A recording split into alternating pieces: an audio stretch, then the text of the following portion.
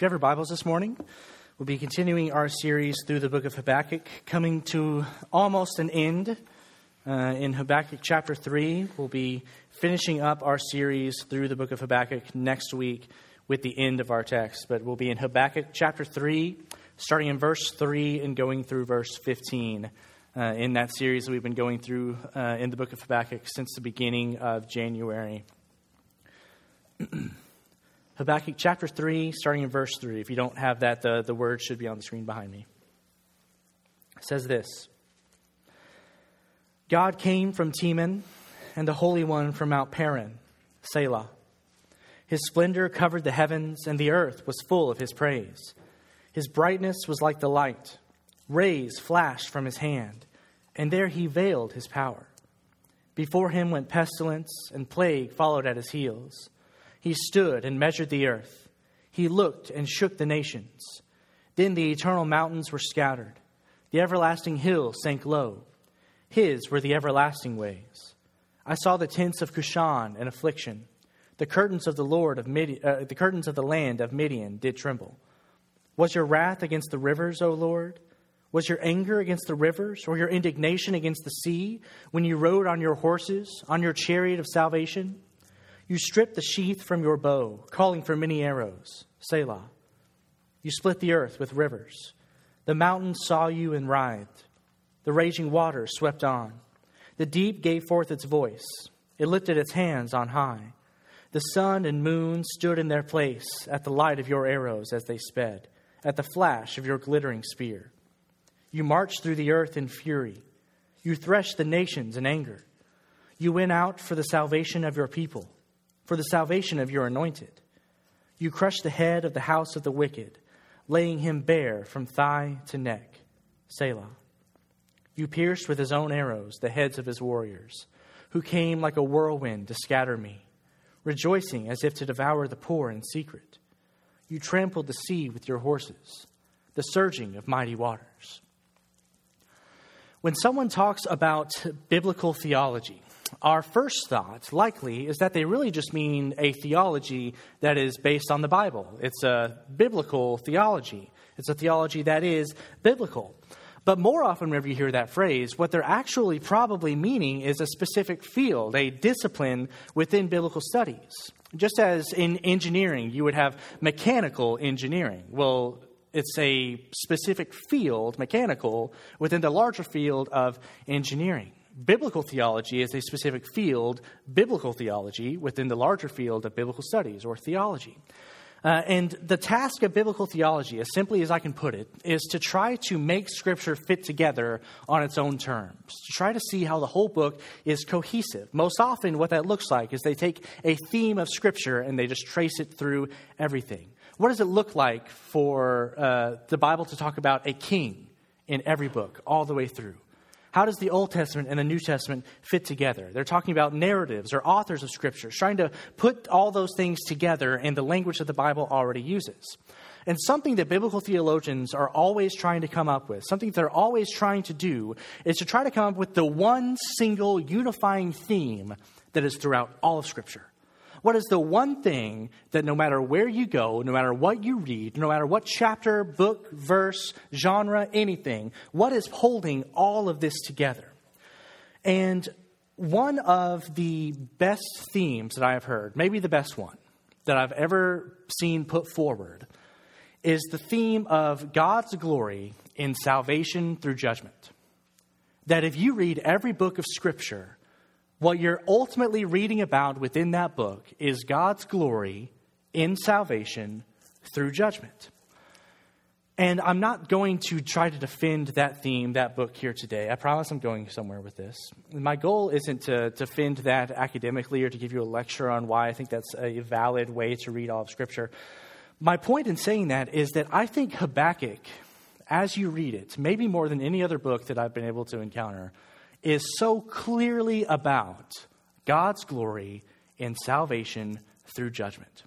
And I think particularly our text this morning, this prayer of Habakkuk in chapter 3, where it's his final response to everything that God has said. He's been having a conversation between him and God back and forth. And now he's come to the conclusion that this is how he ultimately is responding to God with this prayer, this really song, as we saw last week. That's why it's interrupted by those selahs in the middle. What he's talking about here in this text is God's glory in salvation through judgment. Today we see Habakkuk's prayer to God about God's glory in what God is doing, in how God is doing that, and in why God is doing what he's doing. So we're going to see those three aspects of God's glory in our text today. Three aspects of the glory of God. And the first aspect of God's glory that we see in our text this morning is that God's glory is seen in what he does. We can see God's glory in what he does in the first few verses 3 through 7. God came from Teman, and the Holy One from Mount Paran, Selah.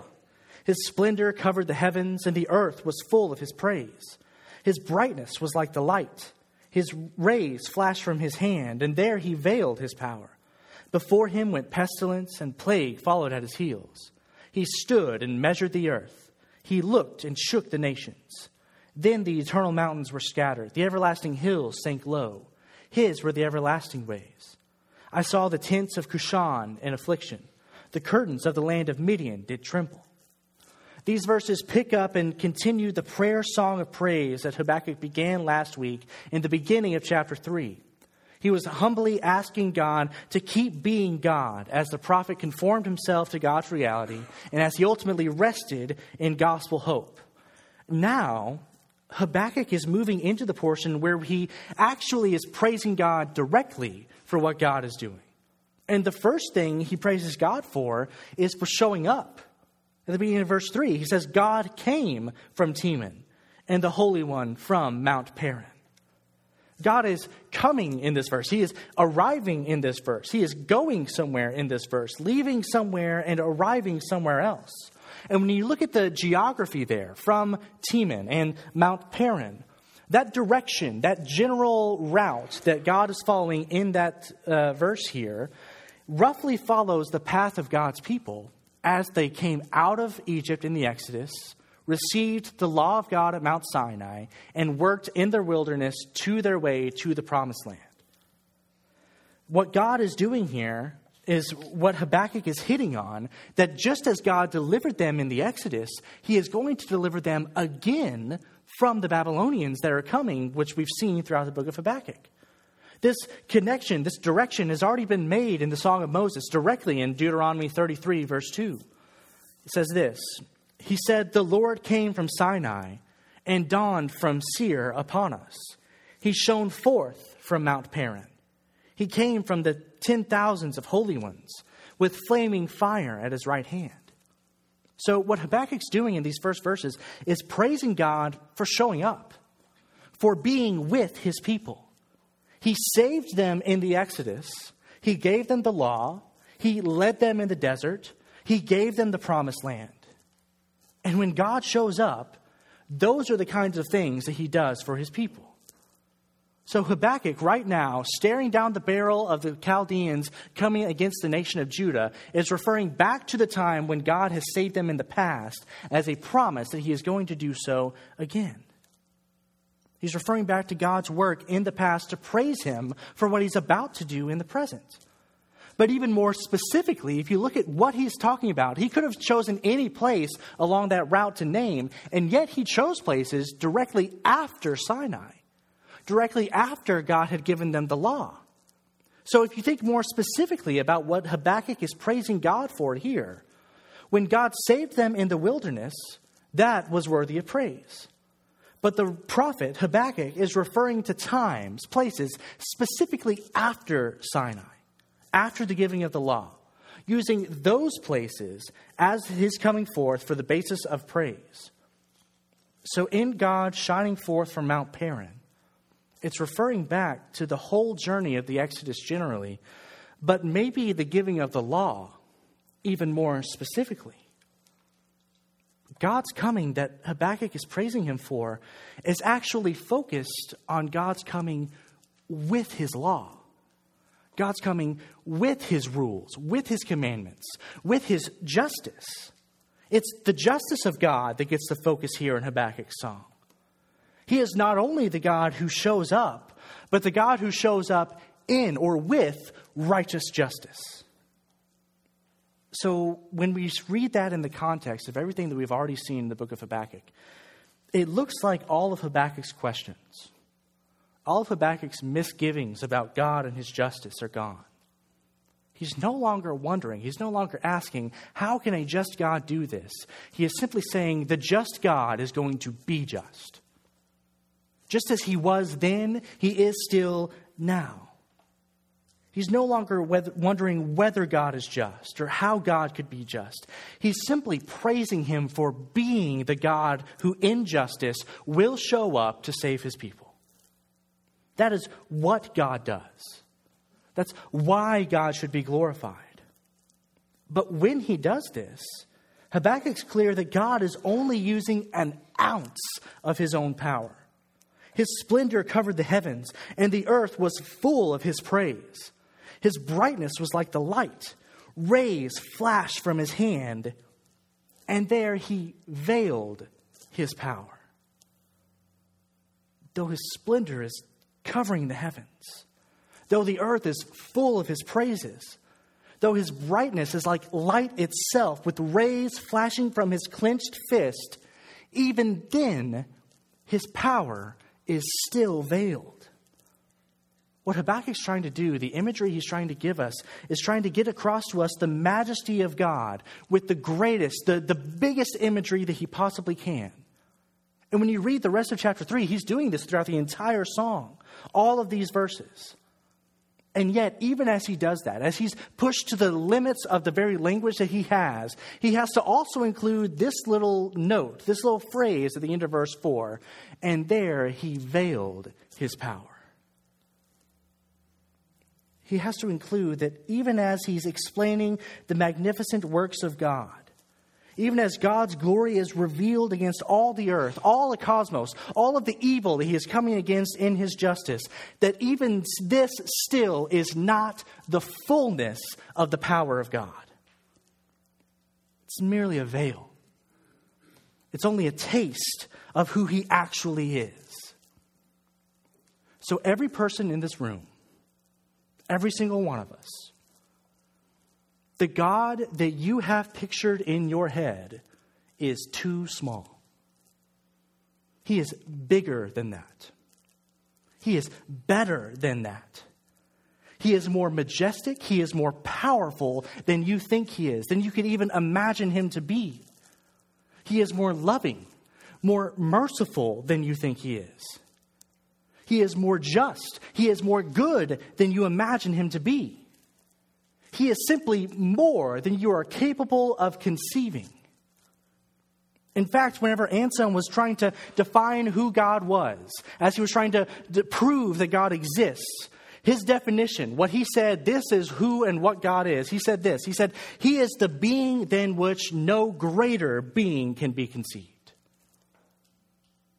The one who defies every possible definition we could have. Every possible limit our language could try to put on his power.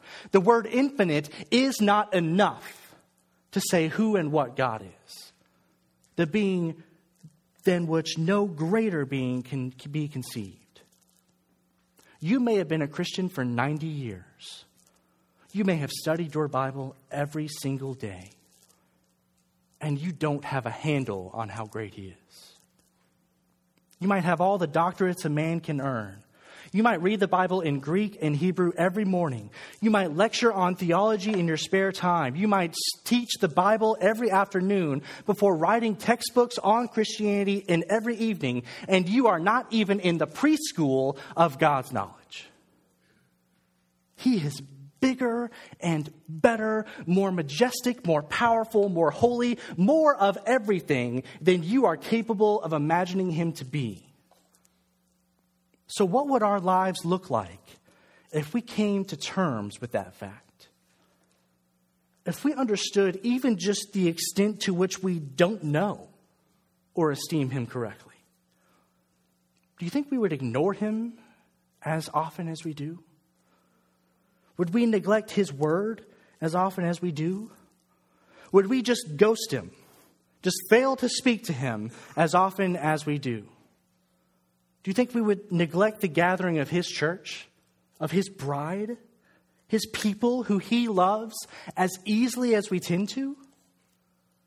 When we fail to do and be the people we should be, when we fail to be the people we are called to be, I think that that's rarely because we don't know what to do. I think it's more often because we don't remember how to think correctly. The only reason I don't read my Bible is because I forget who wrote it. The only reason I don't pray is because I forget who I'm talking to.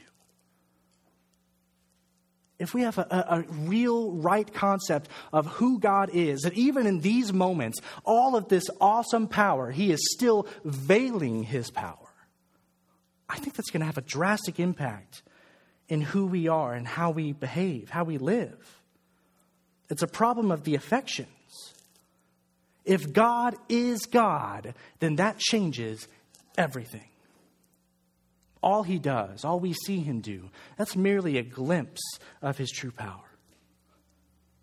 And if that's true, and it is, then it makes these next verses take on an even greater weight, don't they? Verse 5, before him went pestilence, and plague followed at his heels. He stood and measured the earth. He looked and shook the nations. Then the eternal mountains were scattered. The everlasting hills sank low. His were the everlasting ways. I saw the tents of Cushan in affliction. The curtains of the land of Midian did tremble. As Habakkuk is praising God for what he does, for showing up, for using merely an ounce of his power, he's also praising him for performing signs and wonders, great and terrible. Because he goes out in justice, God delivers that justice through his judgment against all who deserve it. Pestilence before him, plague behind him. The one in his path has no chance to stand. He measures the earth because it belongs to him. He surveys his own territory. He shakes the greatest of nations. He scatters the highest of mountains. He brings down every hill in his path. Though that mountain looks like it's going to be there for forever, the ways of God, his power, those are the everlasting ways. What are the tents of Cushan and Midian when he arrives? How could they possibly stand? Those places, those references, they're made specifically to times when God delivered his people in the book of Judges. So again, we're still seeing that that Habakkuk is following the path of God, leading his people out of Egypt in the Exodus, all the way through into the wilderness, to the promised land, through the conquest, to the point where they actually possess those things that he has already promised them that they would have. Through the desert, into the land, continuing through to their possession of that land. Cushan Rishathaim was a place there. There was another nation that was sent by God to conquer the people because of their sin in Judges 3. So in much the same way that he is now sending the Babylonians, the Chaldeans, to judge the nation of Judah for their sin, Habakkuk's pointing back to the past where, yes, this isn't new. God's done this before. And he saw us through that, even as he did it. Midian was overthrown later in Judges by Gideon because of the great oppression of the Israelites. So it's not only that God can use an outside nation to come in and judge his people, but he also delivers them from the oppression from that outside force in his justice. Habakkuk is counting on the actions of God in the past to give him hope and future in the midst of everything that God is about to do within the nation of Judah. It's a reminder not only that God saves and acts for the deliverance of his people, but he does so even after judging them by the use of a foreign nation. He does so even in the face of great affliction, great oppression. Just as he has before, he will again. So Habakkuk has spent these first verses praising God for what he does.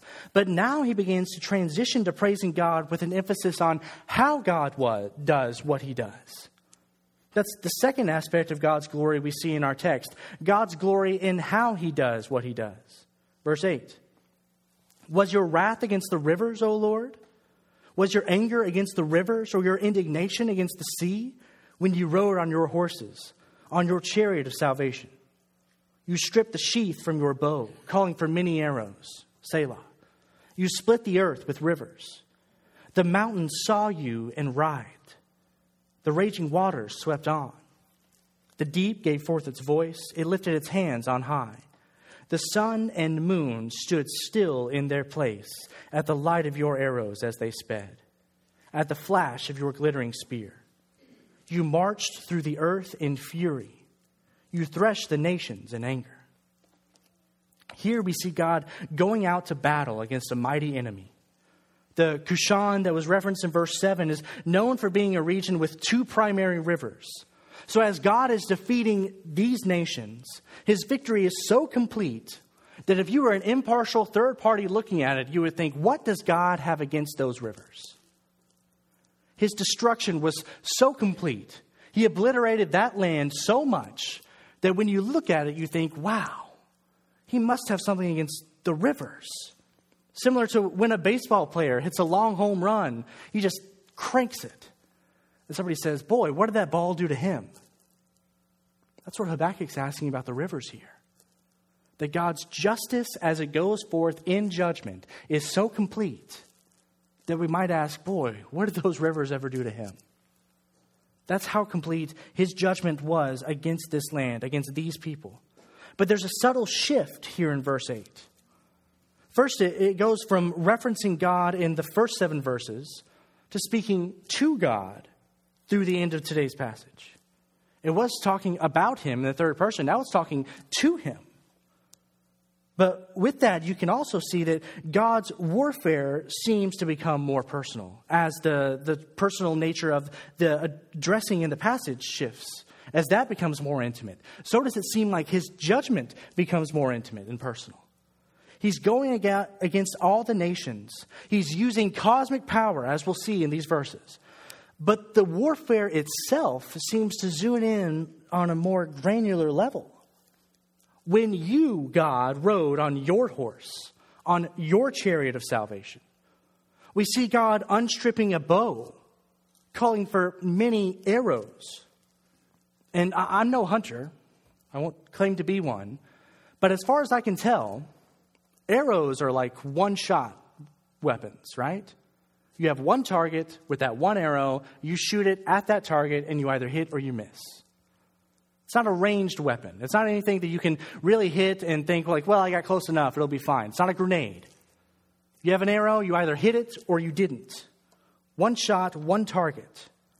So God must have specific and personal targets when he is using these arrows. And that's important because we've been talking to this point about God battling with nations, about him coming against a people, against a class of people for a specific reason. But when you get to the point of talking about arrows, that arrow has a single, a personal, a specific target here.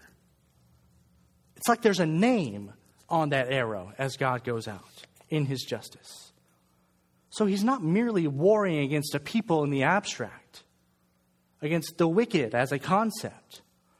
He is coming against specific sinners for their specific sins in these verses. Those woes that we saw in chapter 2, those are warnings to you in particular, whoever you are. Jesus said whoever is not against him is for him. So those are really your only two options. Either you have repented of your sins and believed, either you are placing your faith in Christ for your salvation, or you're against him. And as God is enacting his plans for justice and salvation, he is doing that by warring with the warrior who is against him. And he has all weapons at his disposal. Look at verse 9. You stripped the sheath from your bow, calling for many arrows. You split the earth with rivers. The mountains saw you and writhed. The raging waters swept on. The deep gave forth its voice. It lifted its hands on high. So here we're back to a focus on the power and might of God by seeing the weapons that he uses in his battle against the warrior. He uses those things that should be unusable. When the time came to split the earth as he pleased, he used rivers to do that. He used waters so mighty that they made the mountains writhe. They made the mountains flee their presence. The abyss of the deep waters gave forth all it had. All that water rose and crashed against the land as if its hands were reaching out in the attack, as if it were lifting its hands on high against the mountain. The most powerful and destructive forces in nature are simply tools in the hands of God to enact his plans and his purposes. When you read this, there's even a hint of worship in those tools, right? The deeps are crying out. They're giving their voice at the command of God, just like the stones would cry out if God were lacking worshipers. The waters, they lift their hands on high before him. They're yielding to his desires. He's commanding the things that no one else could possibly command. And this imagery is once again pointing back to the Exodus, I think. Here are the similarities between these verses in Habakkuk and these verses in Psalm chapter 77, which are talking directly about the Exodus. The clouds poured out water. The skies gave forth thunder. Your arrows flashed on every side. The crash of your thunder was in the whirlwind. Your lightnings lighted up the world. The earth trembled and shook. Your way was through the sea, your path through the great waters. Yet your footprints were unseen. You led your people like a flock by the hand of Moses and Aaron, parting the Red Sea, sending it crashing down on all Pharaoh's army. That could have been done by no one but the covenant God of Israel, the Creator God. But he didn't stop there. Verse 11. The sun and moon stood still in their place, at the light of your arrows as they sped, at the flash of your glittering spear. You marched through the earth in fury. You threshed the nations in anger. He doesn't just use the unusable earthly elements in his plans. He also controls all of the cosmos in his power. Not only the earth, but the sun, the moon are at his command. There's a clear and obvious reference here that Habakkuk is making back to Joshua 10, when God made the sun and moon stop in their place for a whole day while Israel routed their enemies before God. So see, we're still seeing that same progression, right? Out of Egypt, into the wilderness, after the law, into the promised land, through the conquest. How God fought on their behalf to save them and to give them his good plans, his inheritance. Every nation, every people who were in Israel's way, God fought and defeated to accomplish his purposes. And for a nation who is staring down the barrel of horrific suffering, of terrible persecution, for a people who were about to be conquered by ruthless rulers, for a people who were about to be taken away into exile and they knew it, think about how encouraging it must have been to be reminded of both the times that God had intervened on their behalf in the past and how he had done it every time. Every time that they needed him, he had always been there. Every time they had cried out, he had always heard. He came to them in Egypt. He raised up Moses. He brought his people out. He defeated the greatest army in the world. He gave them a law. He was with them in the wilderness. He brought them to the land that he had promised them. And then, when they finally entered the land, he defeated every king and every nation in their way. He gave them a place and an inheritance. He made them a people. He did all of those things for his people. And how he did those things is by hearing their cries, by sending the plagues and pestilence against Pharaoh, their enemies, by parting the Red Sea. He brought them to a mountain with lightning and thunder.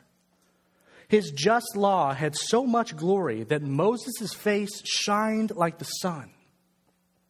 He led them with a pillar of cloud by day and a pillar of fire by night.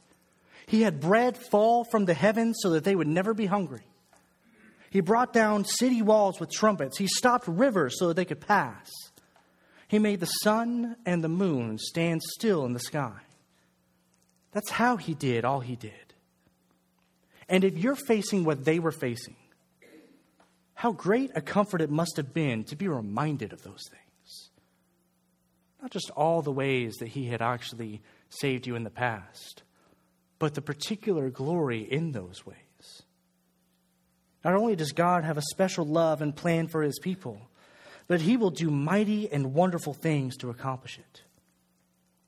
And those facts are still true even in the face of the coming Chaldeans. It's still true even after all of Israel's wandering. It's still true even wherever they end up in exile. And it's still true for us today, his church. We are his people. And we can face every day knowing that this is the same God that we love and serve. So no matter what you're facing, no matter how bleak it may seem, God not only acts for your good and his glory, but he tends to act in a miraculous way that we would never be able to imagine. He tends to move in that way out of love for his people.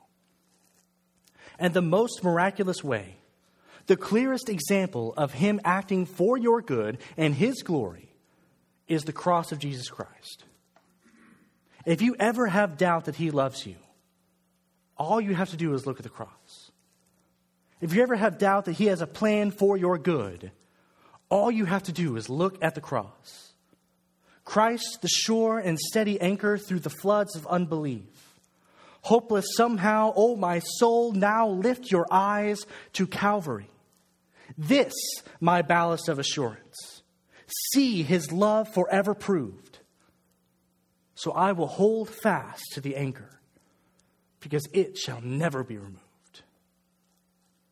God is glorious not only in what he does, but he is glorious in how he does it. And finally, today, we can see in these verses that he is also glorious in why he does what he does. That's the third aspect of God's glory that we see in our text. God's glory in why he does those things. Verse 13. You went out for the salvation of your people, for the salvation of your anointed. You crushed the head of the house of the wicked, laying him bare from thigh to neck. Selah. You pierced with his own arrows the heads of his warriors, who came like a whirlwind to scatter me, rejoicing as if to devour the poor in secret. You trampled the sea with your horses, the surging of mighty waters.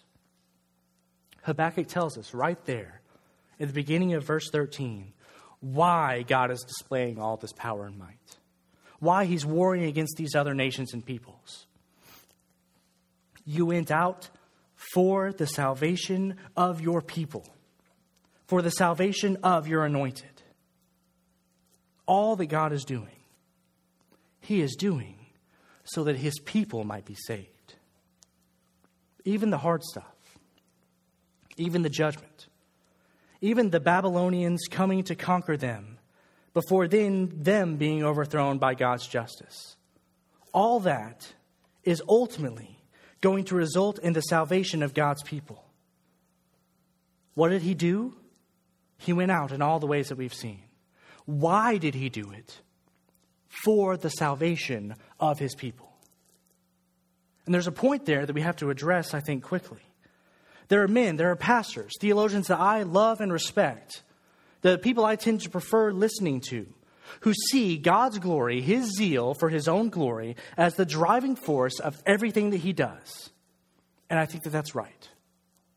That's correct.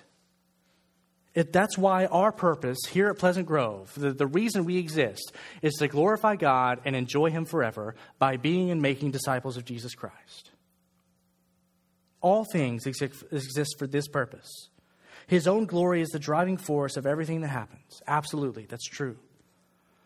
But I think sometimes, in light of that fact, the people that I like to listen to, We get nervous when we hear someone say what I said before, that God is doing all that he's doing. His purpose in all that he is doing in this text is for the salvation of his people.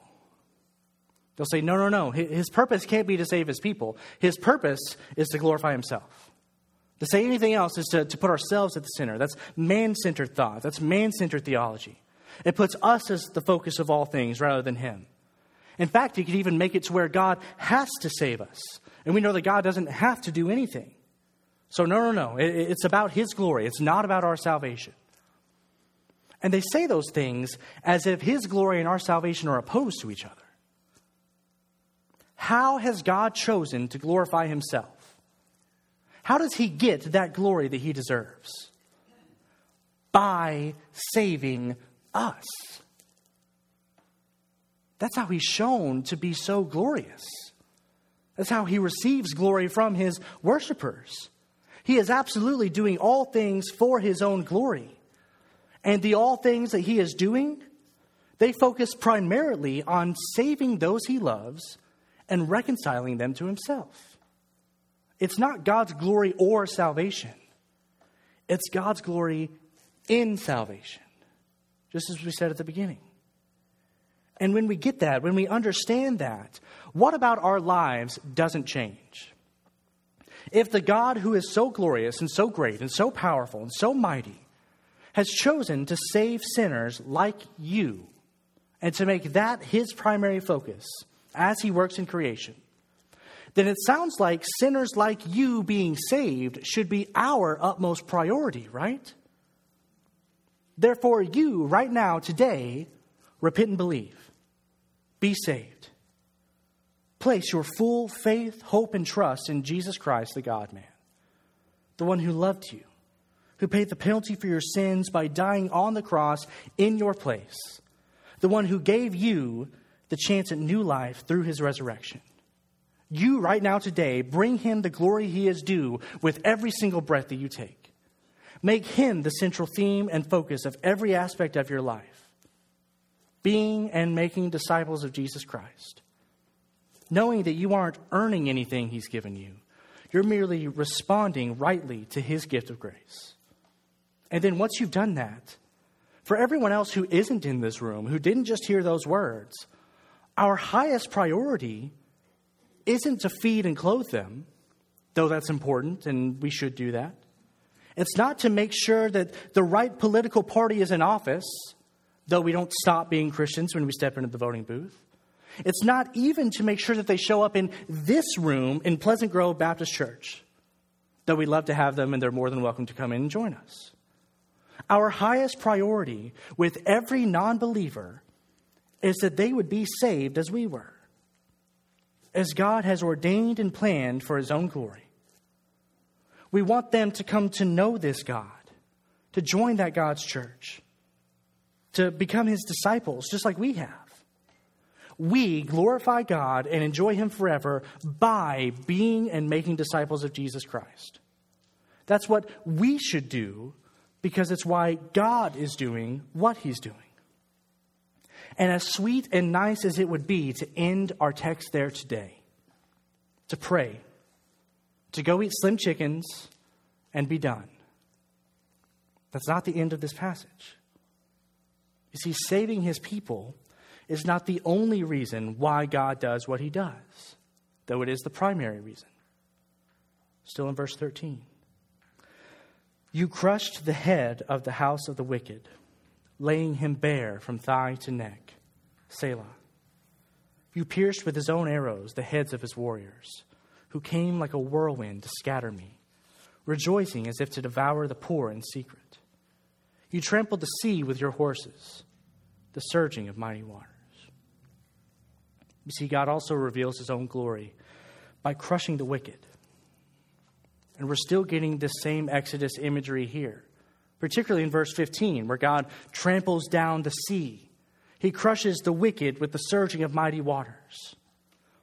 As glorious as God is, as much glory as he reveals and receives in the salvation of his people, his glory is also shown in delivering his justice against the wicked. And apart from the cross of Christ, the wicked is every person in this room, myself included. Myself first and foremost. You see, Habakkuk has been a book about despair and hope, about good and evil. But the connective tissue bringing everything together this whole time has been God's justice. It was seemingly violated with no repercussions by the Israelites, which caused Habakkuk to cry out. It was seemingly violated more so by the conquering Chaldeans, which caused Habakkuk to cry out. It's even seemingly violated by the salvation of wicked people, by the salvation of people who are only righteous by faith. But in the end, ultimately, those whom he calls wicked, which is everyone who hasn't believed in Jesus Christ for salvation, they will receive his full and right justice levied against them. His glory is shown in salvation through judgment. That's what he does. It's how he does it. And it's why he does it. So I hope today we'll respond rightly to that glory. We'll respond in repentance and belief.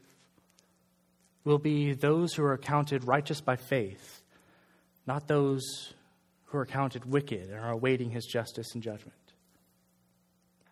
Let us thank God this morning for giving us the book of Habakkuk, which tells us all of these things so clearly. Let's pray. God, thank you for this day. Thank you for all that you've done for us, Lord. Thank you for the opportunity to be able to read your word, to hear you speak with your people.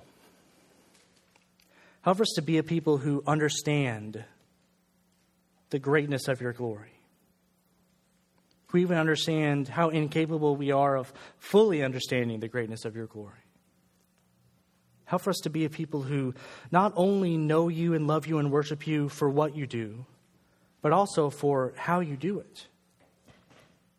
Help us to reflect your nature in our lives, in our actions.